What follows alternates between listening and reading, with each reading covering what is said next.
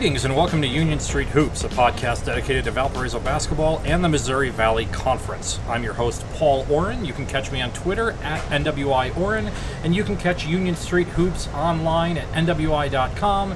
You can catch it on Apple Pods, Spotify, pretty much all over the information superhighway. Greetings from train number 21, the Texas Eagle, en route to St. Louis. Arch Madness is here, and I am alongside my dear good friend and special guest today, Carl Berner. Carl runs is a director for the Valley on ESPN broadcasts that Valpo does, and also has been, involved in a lot of media stuff over the years. Carl, thank you for joining. Paul, I'm delighted to be here. First met Paul in a stairwell, telling him about the campus radio station WVUR, and it brings back a lot of memories just being here with you, talking Valpo basketball, and getting ready for another postseason tournament. We've done plenty of them together. That was 21 years ago in the Brandt Hall stairwell. You were going down the steps, I was coming up. I saw you with a WVUR shirt on. I said, hey, that's the radio station. You said, come to a meeting. And speaking of meetings, you also took me out for my 21st birthday. I did. And that was a problem for me. It didn't end well for Paul. It ended well for a lot of us. A lot of giggles, a lot of stories to be told that shan't be told here. However, yes, many great times in college, but it's a great basketball family in and around the Crusaders. No idea how the sound quality of this is going to be. We're recording this in the viewing car of train number 21, the Texas Eagle, on the way to St. Louis. Carl, we're excited for Arch Madness. Valpo plays Thursday night. This is Wednesday afternoon. They play Thursday night against Evansville. If they win, they play Loyola. If they win that, I bet a lot of Valpo fans will be making their way to St. Louis on Saturday. I would imagine so. And I mean, it's getting over those first couple of hurdles, but if you can take Loyola out, then at that point, then you can realistically not only start thinking about Valpo making the final, you can also dare I say, talk about them possibly winning this thing. And let's look at some context for a second. Valpo winning this tournament would mean 4 wins in 4 days. Since they started tracking this stuff, since 1939, only 41 teams have ever won 4 or more conference tournament games in order to go to the NCAA tournament. That's a lot. Valpo would have to do something that's never been done before in the Valley. Matter of fact, Bradley in 1998 is the only team to have won on Thursday night and then won on Friday night. Mm-hmm. Like, no one's done that. Now, of those 41 that I mentioned, 2 of them were from the Horizon League, Detroit in 2012 and Milwaukee in 2014, and they both beat Valpo in those years. Yes, so Valpo's been on the wrong side of history more often than they've been on the right side of history. We'll get to the Evansville game in a second. The big news is that Javon Freeman Liberty is healthy as he's been in a month. He's been cleared. He was just named first team all-conference, finished 3rd in the Larry Bird Player of the Year awards behind the A.J. Green from Northern Iowa, the winner, and Cameron Krutwig from Loyola, who finished. Now there were 49 voters. A.J. Green got 39 first-place votes. Cameron Krutwig got 10 first-place votes. No first-place votes for Javon Freeman Liberty. I think I read that he had 6 second-place votes and 10 third-place votes. So 16 of the 49 voted him second or third, and the other 33 need to get their brains checked, right? I'm gonna go with you on that one. You're more of the nuts and bolts guy as far as this goes, but it's been an interesting season in the Valley for not only for Valpo but for all these schools. But I mean, AJ Green, you can't really go wrong with that choice. No. I'm not begrudging AJ Green or Cam Krutwig finishing 1 and 2. I just don't know who is a better player this year than Javon Freeman Liberty outside of those 2. So he makes all first team. He also made the all improved team, and that's probably says a little bit something about just how much of a step up he made this year. Malik McMillan made the all improved team. He had a great jump. I just wrote a very long story about him on our first train trip of the day.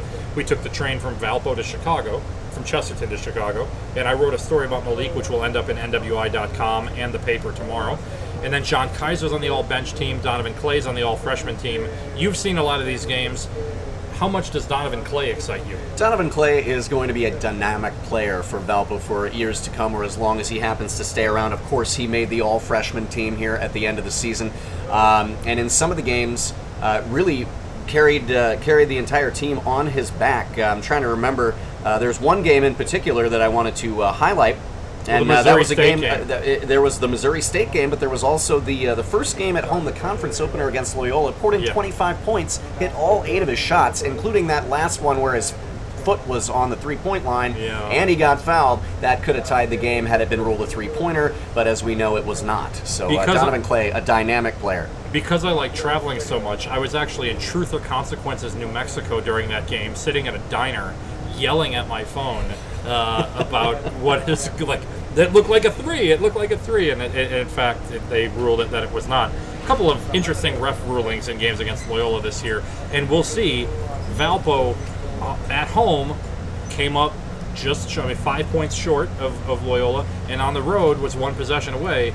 If you can get them on a neutral court, now that these guys have, and again, Loyola's gotten better too as the year's gone on, but you have to get by Evansville first.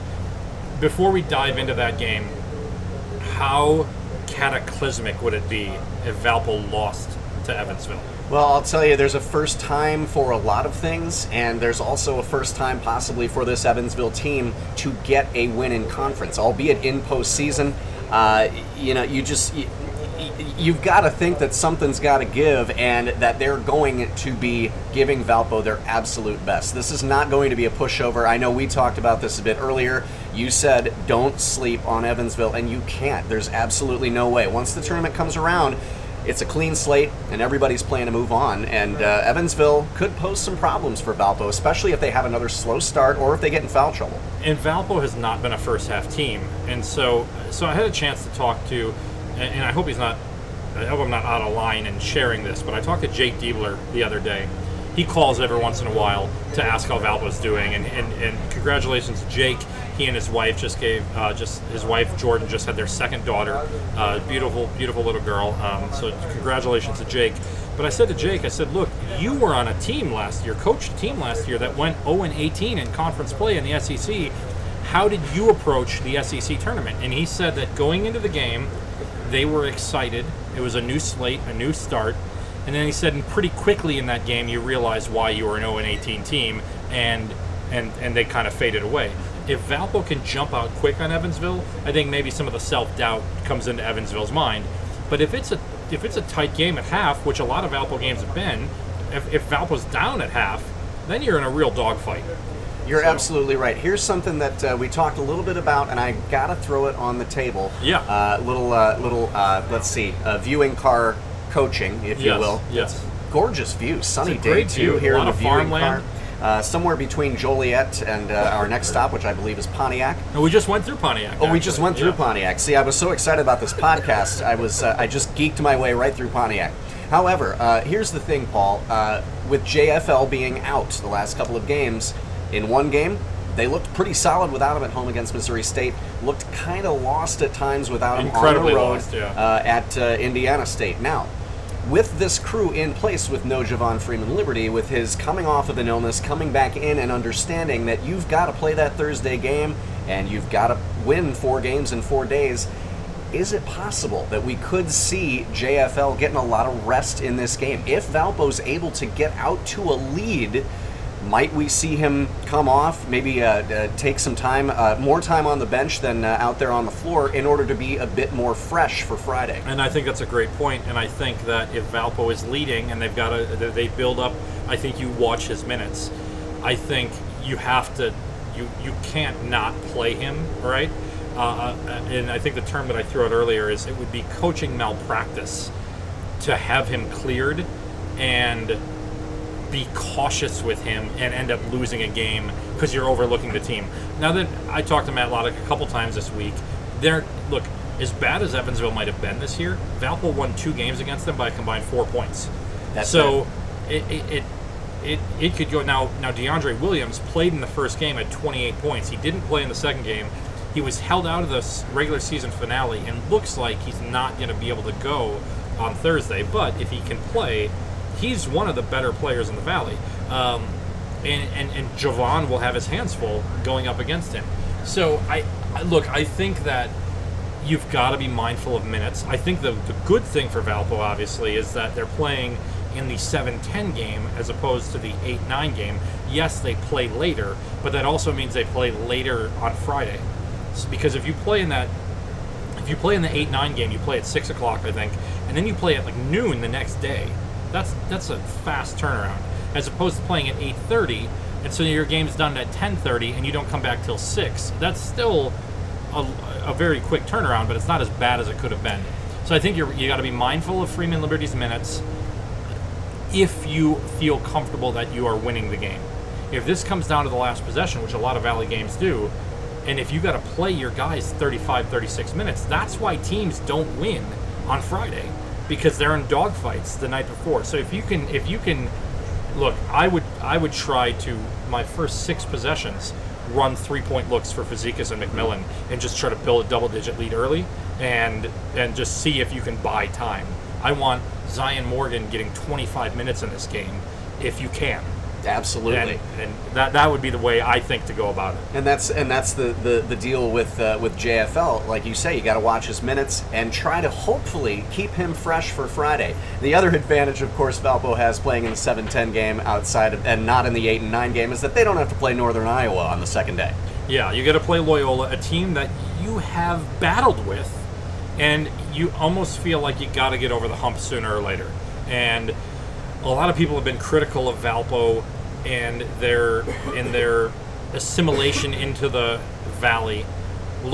Loyola was no world beater when they got into the Valley. Now the argument, of course, is Valpo was better in the Horizon League than Loyola was, but is still a night and day difference in these conferences. Absolutely, and you mature quickly. You have to. You have to. So the number, I did some math or did some number crunching. Bradley is the number 4 seed this year in the Valley, and they're 20-11 this year, I think.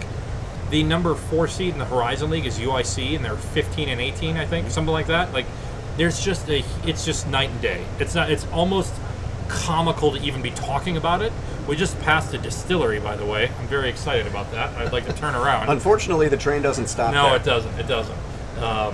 Yeah. Well, I was thinking of a Johnny Cash line, and I can't come up with one here. This is good. Again, if you're just joining us, which is impossible because we're getting ready to stop. They're walking by. They're going to take tickets. We're getting ready to stop in Bloomington Normal, home of Illinois State. Let's talk Illinois State for a second, because the 8-9 game is the other game on Thursday night. Illinois State against Drake. Drake is a team that was very good last year, but had some injuries.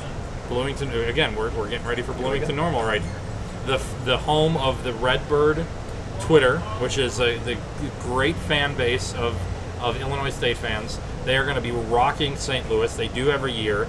They stay... Great fan base. Great fan base. Great fan base. It's going to get a little loud here, guys, because we're going to be pulling into the station, and I imagine the Redbird fans are going to be getting on the train here. And we may be getting close to dining car hours.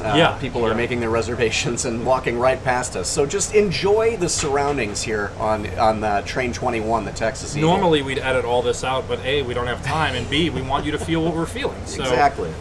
We're getting some odd looks from the passengers who don't know what this big, giant blue microphone is in the middle of our table. So Illinois State and Drake, Drake is a team that they just they faced some adversity at the beginning of the year when one of their players accidentally shot somebody. It's adversity, whatever that might be. It's adversity, and it's just some guys. They've got some really talented players on their team, and they've lost a lot of tight games. They're a dangerous team, I think.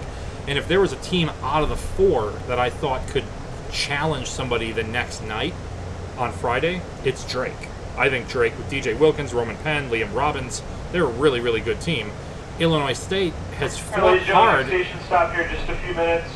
Hold on a second. This is Bloomington Normal. Bloomington Normal. As your stop, please take this time, gather your personal belongings, or in your seat, exit downstairs. Gather your personal belongings. Are there any other belongings other than personal belongings? Are they thinking that we're traveling with public belongings? It's a good question, Carl. So, we're stopping for a smoke break. Smoke them if you got them, and If we you got don't. 'em. So We we're don't. going to We keep don't. podcasting here. But yes, Drake Gonna be here for a couple minutes. and We'll Illinois be State, an on interesting the matchup, second. as you say. And Drake, they'll play it to a tight game, and their cohesion has gotten better as they've gotten toward late in the season. That sounds like a really dumb thing to say, but honestly, this team has gelled. And coming into tournament time, it's going to be a really interesting game, and I think there's a lot of pride on the line for both of these teams coming in 8-9. Drake is 18-13 this year, and they're the number 8 seed in the conference. They finished 8-10. They're not a bad team. They just didn't perform well down the stretch. I think this is a team that can challenge Northern Iowa if they get out of this Illinois State game. Illinois State, Dan Muller is going to coach them up. He'll have them going. But I think, to me, Drake feels like the dangerous team. So I've got Drake winning this game, and I've got Valpo obviously winning against Evansville. Evansville went 0-18 for a reason, and I know Valpo has struggled at times to put teams away, but I think they're both moving on. I also have Drake and Valpo moving on myself. Then we get to Friday, and you've got Northern Iowa against Drake. And look, as much as I think Drake can push them, they are Northern Iowa. They do have A.J. Green. They do have Austin Fife. They do have Trey Burhow. They do have all of these guys. Isaiah Brown, the Defensive Player of the Year, beat Javon Freeman Liberty by 1 vote. 1 point. He wins the award by. Northern Iowa, 25-5 this year. 4 of those 5 losses came in the Valley, though. And they're not infallible, but I think they beat Drake. And you can make the argument that, of course, UNI has an extra day of rest there. However, in a tournament like this, sometimes the second day is when you can really catch one of those teams that have a bye because they're not up to game speed yet. You've already played. Drake will have already played, or Illinois State will have already played a win or go home, and also experienced postseason success. They will have won a game. I never think you can overstate how important that is, that you have won a game. This is why I always thought the number 2 seed in the Horizon League got a raw deal, because they would get that double bye and they'd have to play the 3 seed. The 3 seed would have already won a game, had already kind of felt some postseason success, and they would catch the number 2 seed napping a lot of times. I do think Northern Iowa wins the game. I think it'll be a lot closer than anyone thinks it's going to be. So Northern Iowa over Drake by a couple possessions, less than 10 points for certain, in my opinion. But I do think you're going to see Northern Iowa move on. Yeah, and you're not gonna even get a push unless you get a huge game from Liam Robbins and also from Roman Penn. Those two are both going to have a huge game if Drake's even going to be hanging in that thing toward the end. And you've got to get Robbins the ball inside. And I think that maybe the advantage for Drake is that I don't think they have to be totally reliant on a 3-point shot, which means that you don't have to worry about your legs as much. But again, Liam Robbins, he's lost 70 pounds in the last year. You know, his stamina is going to have to be there.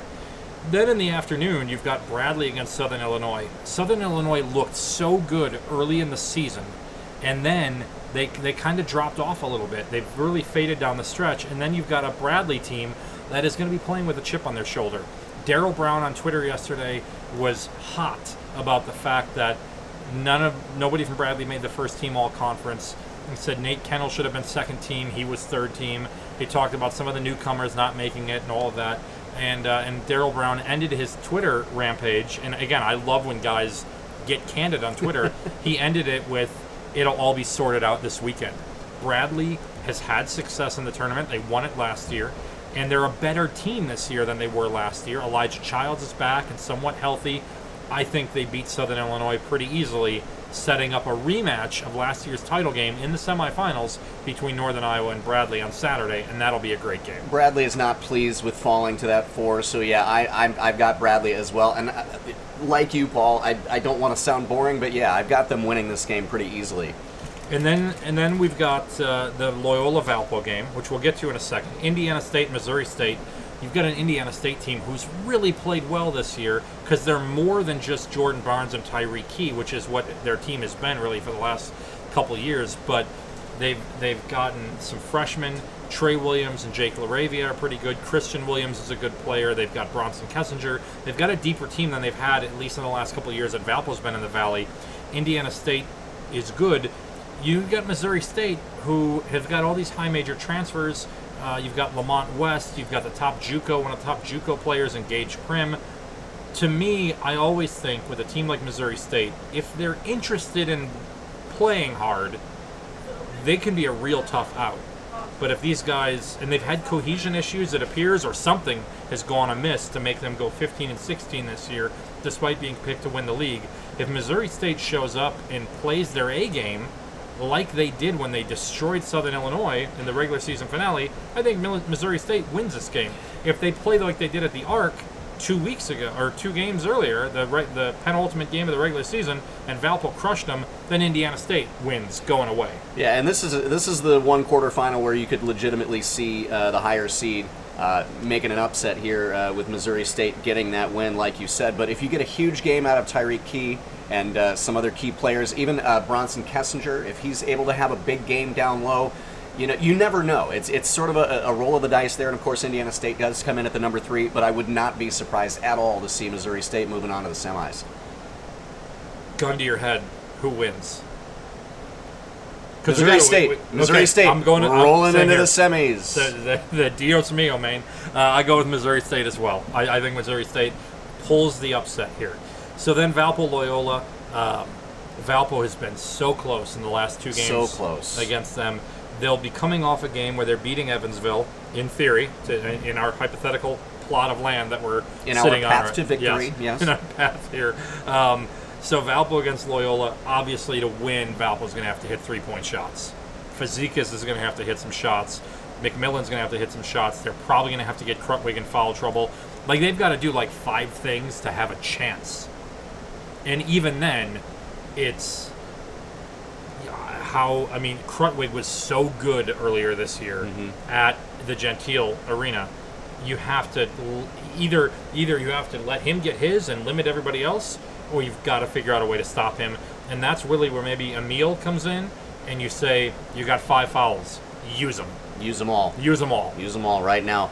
And I'm not adverse to playing hack cam down there, because here's an interesting stat. If you look at it, and a lot of teams are gonna be doing this against Loyola and have all year, but in their 2 matchups this year, Loyola got to the line 51 times against Valpo and hit only 28 of those shots. So 28 of 51. Valpo, 7 of 11 in those 2 games against Loyola.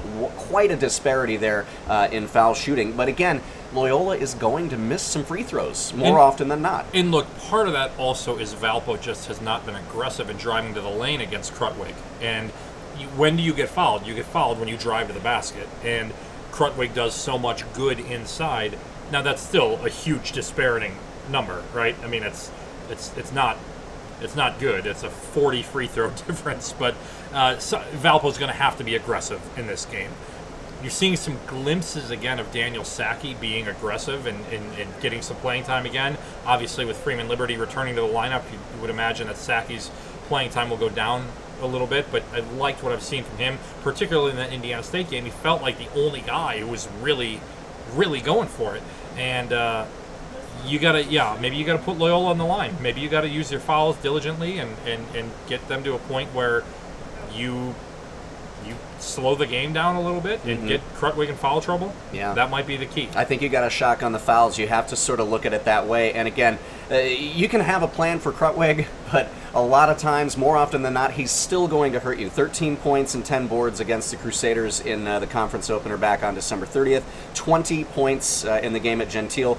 In a game where Loyola did not even really play particularly well, Valpo had a chance to steal that one. We all know how that one ended with Javon not being fouled. Not being fouled. No, he was not fouled, everybody.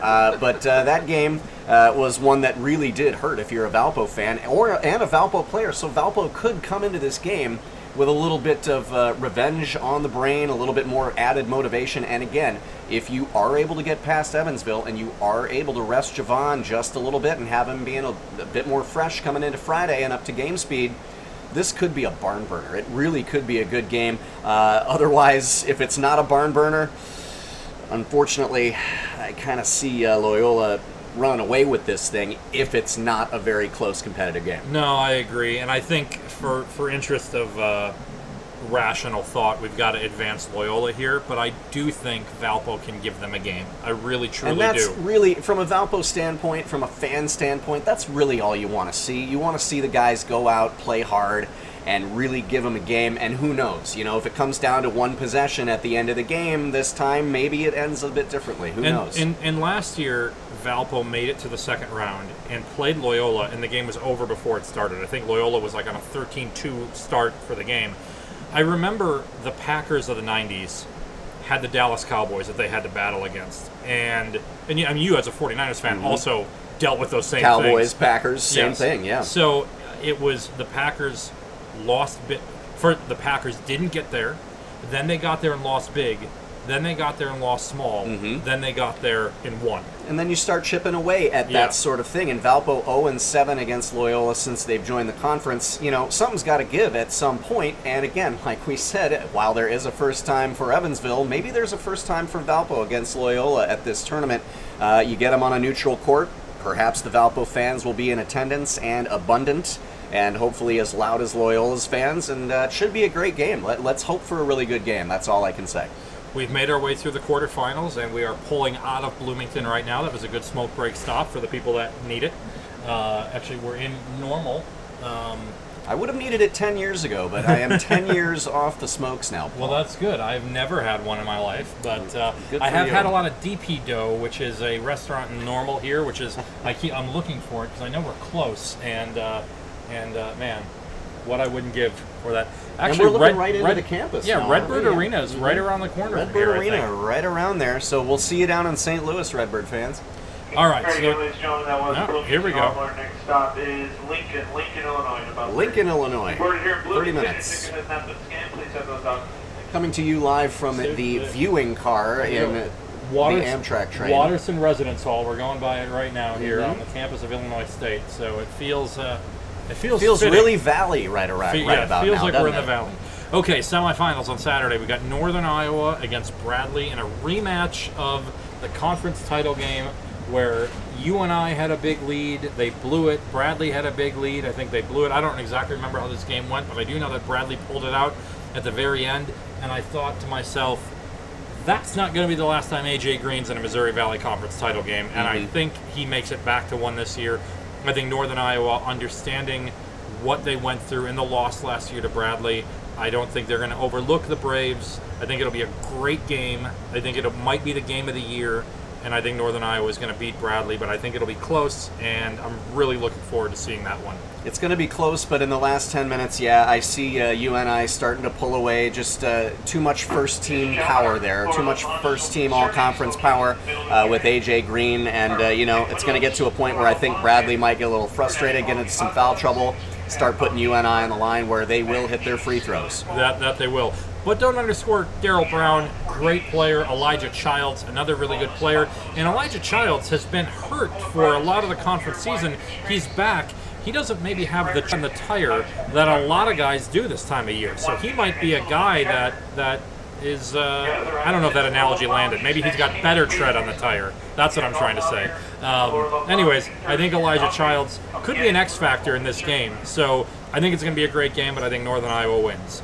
Takes us to Loyola and what we said was Missouri State, because we think Missouri State beats Indiana State. Can Missouri State pull the upset 2 games in a row? I think they can. Do I think they will? No, I don't think they will. They're gonna. Unfortunately, they may run out of gas late in the game. And again, Cam Krutwig, you can't say enough about the guy. Not only is he big and strong and physical inside, he has the ability to create. He has the ability to make shots that big men aren't accustomed to typically normally making. He is just an absolute wrecking ball in the paint. So I think Loyola wins this one, and I think they win this one because Marquise Kennedy has an excellent game. I think, like A.J. Green last year, I think Marquise Kennedy is a freshman who's going to have a big moment in the tournament, leading his team to the championship game. And then that takes us to Sunday, in the game that I think we all want to see. I mean, obviously, fans of every team want to see their team in it, but I think if you are a fan of the Valley and a fan of good basketball, you can't be upset about a Northern Iowa and Loyola final. Absolutely I think that not. would be the game that everyone really wants to see. The team that went to the Final Four a couple of years ago, I know that a lot of those players are gone, but they still have some there, Krutwig, Williamson, against the team that is 27-5 at this point, which is what they'll be if they win these first 2 games, and is bordering on at-large consideration, although I think they're And no one really talks about them in the at-large conversation because they all kind of assume they're going to win the conference tournament. They do have the 4 losses to Valley teams, including one to Illinois State, which is not a great loss at all. I just think that I kind of want Loyola to win that game because I want the chance to have 2 teams in the tournament. I want to see. Maybe I just want to be pissed off because Northern Iowa's probably not getting in, but I want to see who they would. I mean, like, are you going to take Purdue over? And actually, maybe Purdue is not a good example. IU? Are you going to take right. IU over Northern Iowa? Is there anyone on this planet that thinks that IU is a better basketball team than Northern Iowa? Well, they're all on the East Coast and making the decisions, unfortunately. Yeah, exactly. Yeah. Right? Like, I've seen enough IU to know. I mean, the biggest game of the year, they brought their old coach back and they laid an egg. Like, if you can't get up for that game, you don't deserve to be in the. And look, I've watched Valpo lay plenty of eggs this year, but like, give me Northern Iowa. Give me a Northern Iowa team that loses by 3 or 4 points to Loyola in the title game over half the teams from the Big Ten that they say are going to get in, right? It's just, I like the little guy. I just really do. That's what makes college basketball so great, is the underdog status. And you're right. You're absolutely right. A team like Northern Iowa, if they lose in the title game and yet they get a bid in, you're going to see a really hungry team, not only with an overjoyed sense of gratitude about getting picked, you're also going to see a team out there that's ready to compete. You take someone like IU, well, they've been there before. This isn't as great of an honor for them. They're a much bigger school. I like seeing the mid-majors in there that are hungry, that are not only hungry, but very, very good basketball teams. So I'm with you. I would like to see Loyola win that game so that we have a chance to get 2 teams out of the Valley in the big dance. But I honestly, when it comes down to it, I think Northern Iowa is going to be just a little too much in the title game. This has been an extremely chaotic year in the Valley, right? I mean, you look at it, looking at the standings right now, there are only teams that have a losing record in the conference. I mean, 7 teams have at least 500, if not winning records. And it to me, it's everything is, the number 1 seed, the preseason number 1 pick, finished in a tie for 6th place and only got the spot over Valpo because of the net, which we're going to get to in a second. We're going to end the podcast talking about the net for a second. I've got a hypothetical that I want to lay on you for a second, Carl. But what's been up has been down, what's been down has been up, and everything's been sideways in the Valley this year. It would be so unorthodox for this to go chalk, but I kind of do see number 1 versus number 2 in the title game. Mm-hmm. If anything, if it goes according to the way the season has gone, it's going to be, we're going to see 6 against 2 in the title game, maybe, or 3 against 8 in the title game or something like that. So I just, I can't wait. I'm really excited about it. Now I want to talk with you about the net for a second. So Valpo finished with a net of 135, and Missouri State finished with a net of 122. Now, Missouri State won that game against Southern Illinois down the stretch and jumped up a little bit, and Valpo lost to Indiana State by more than 10, I think. More than 10. They lost by 13, I believe. Yeah, and Missouri State got a boost.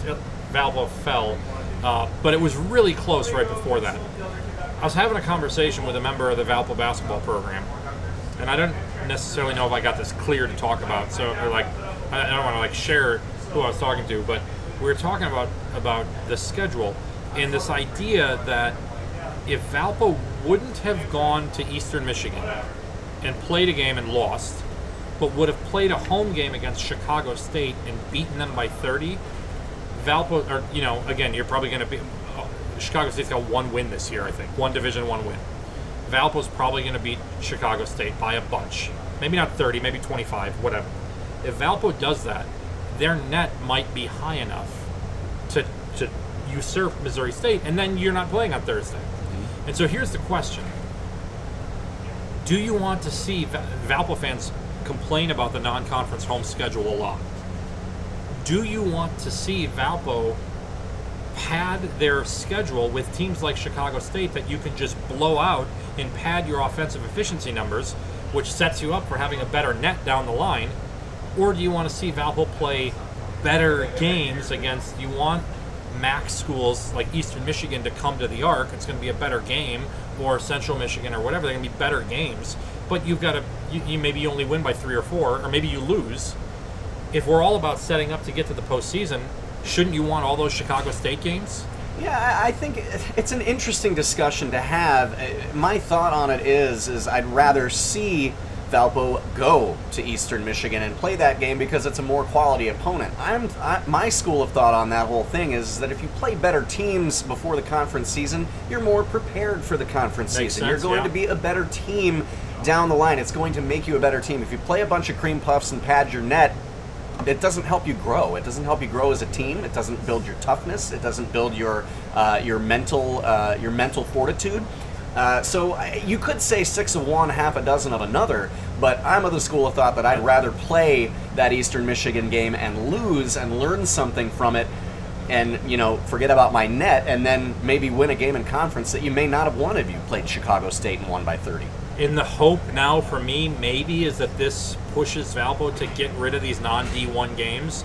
I do appreciate that they'll play a team like, they'll play against Jason Hawkins, or they'll play against alums and give them a shot, just like people gave Valpo a shot back in the day. I do appreciate that, but I really do think it's got to be few and far between. Maybe you do it every other year. Maybe you don't. Maybe you just do it as the exhibition. Maybe you don't do that closed scrimmage at the beginning of the year and you take both exhibition games. It just, to me, spending $2,000 to bring in a team to buy a win, it just, what does it really do for you? Like what, and when you talk about wanting to learn something from a game, what does that really do for you? And particularly this one, when they played in this tournament, that was the Virgin Islands this year. They played in that tournament, and then they came home and played that game like right away. Like what do you learn from that? And so maybe if they can get those off the schedule, get another home game against maybe a Chicago State, where again it at least helps your net, because I don't know that playing a Purdue Northwest does anything for the net at all. So, all right, Carl, we've talked for about 36 minutes. I want to ask you really quick, just kind of your role as working these Valley games. Kind of can you take me through a normal day really quick of what I mean, there's not really a normal day, but while I got you here, I wanted to ask you. Well, usually the day begins with your phone vibrating every 10 to 15 seconds because you're getting game notes, you're getting updates from the league, you're getting updates from the broadcast coordinator, Ron Blatz. Bless the guy. He's an amazing human being and really, really good at his craft, knows his stuff, knows everything about a television broadcast in and out of a studio. But basically, the day will begin about 3 hours before game time, where everybody will show up. We'll go over our game notes. We'll go over our battle plan. We'll assign our crew. We'll start building our graphics, our game notes, our elements that we're going to involve in the show. Make sure that we make copy for the talent. Go over all that stuff with our talent. And for men's basketball, it's typically Todd Eichow and Dave Huseman this year. Brian Jennings also doing some work there, and our great sideline team of Lauren Wilson and Zach Collins, student broadcasters that have a bright future ahead of them. And then it's all about just getting your crew ready, making sure they know what their assignments are, getting ready for tip-off. You gotta call ESPN, you gotta fax out, you gotta make sure everything's transmitting properly. And then about a half hour before tip-off, we usually pre-record our show open. And then, we get ready. We get our ducks in a row. We get ready to go. And then that on-the-air light hits, and you're off and running. And it is a blast. I'll tell you, it's a real rush. I mean, I'm a huge nerd. I'm a huge broadcast nerd. We both know about all that. Yeah. But we're it podcasting really is from a train right now. We're podcasting from a train, so it's perfect. But it really is a rush broadcasting the games. We've got a great team of professionals, and it's a great place to learn. If you're a high school student thinking about getting into live television, I will put the Valpo Valley on ESPN crew up against any in the Midwest, certainly, and certainly any in the Valley as well. It's just a really great opportunity, and it's really rewarding as a manager, having done this stuff for the last 10 years and seeing how the program's been built. Really great watching the kids grow and keeping into contact with them when they get out into the professional world. Let me take me into the John Kaiser injury in the second to last home game of the year. I think it was against I don't even remember what game that was. The Southern Illinois game. Southern Illinois, when they held Southern Illinois to 38 points. when you were working that one, right? Yeah, I was actually working a camera for that game. Okay, yeah, that's right. You were training some other people, so you could Training do some camera other work. people, and that allows me to get out of the room and do some stuff I'd been wanting to do for a while. Yeah, I was on the floor there. He was right in front of me when he got injured the first time, and then he got injured on the other end of the floor later. Three in the game. times. Three times the guy went down. That guy, he's all heart, and and I knew when he came off that it was not going to be a good thing. Of course, he did not play. Yeah, he missed a couple games. He missed a couple of games. But has come back, and he's found his stroke again from deep, and he's been a great player. As a camera guy there, what's your job? As a camera guy there, my job is to get whatever shot is in front of me that's going to be most interesting to a viewer. Now, if it's someone who's right in front of me and writhing in pain, of course you've got to use your best judgment. But that's not a camera person's job. That's the director's job. If I were in the director's chair, I would be like, we're not taking camera 4 because this guy's ankle is turned the wrong way and it's in the shot and it's not in good taste. But as a camera operator, you're getting that shot until you're told not to. Makes sense. Absolutely. Makes sense. All right. I think that's going to do it for now. I mean, we could do this for hours, but I'm really I just want to enjoy the rest of the train ride here in the viewing car.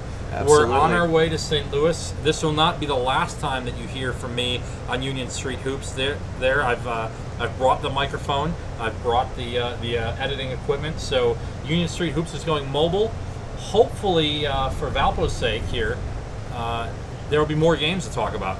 I imagine if Valpo knocks off Evansville, we'll do a emergency podcast session at some point Thursday night or Friday morning, something like that, and continue on throughout the weekend. And you never know what special guests we might get to stop by. And hopefully Paul will have a story about having some pizza with Provel cheese. My goal is to take Paul to Emo's. No, I've done it. You have? Yeah, no, let me you've been? No, I'll tell you this Oh, man, story. we could talk about Emo's all day. No, I'll then. tell We you. could talk about the St. Louis-style pizza with Provel cheese. There's nothing like it. Look, we got nothing but time. We can talk here for a little bit longer about this.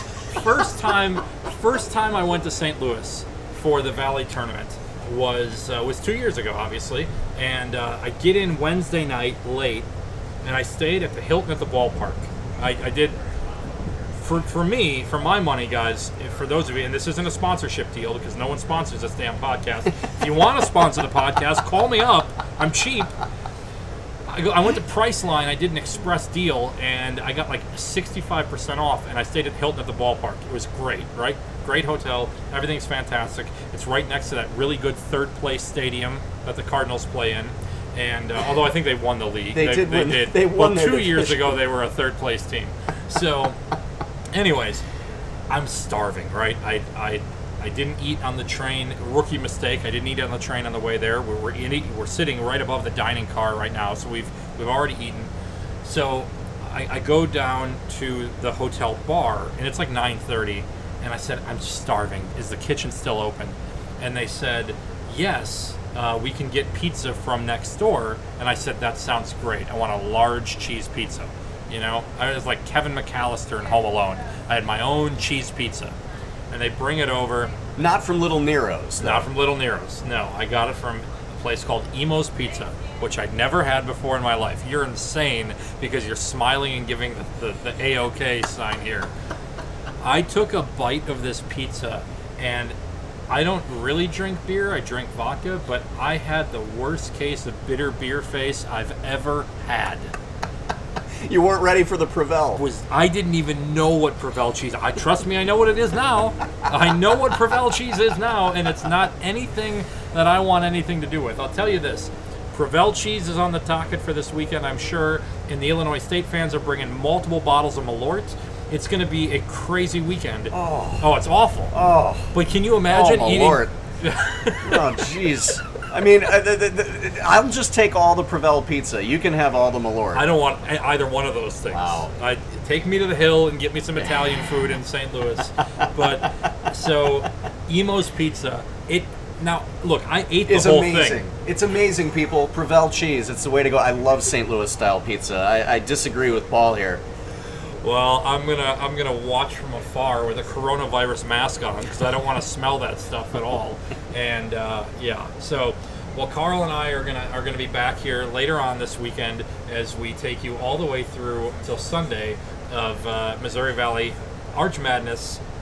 Carl, thank you so much for joining me on this trip. It's been a pleasure. Thank you for having me. I hope that I didn't embarrass myself.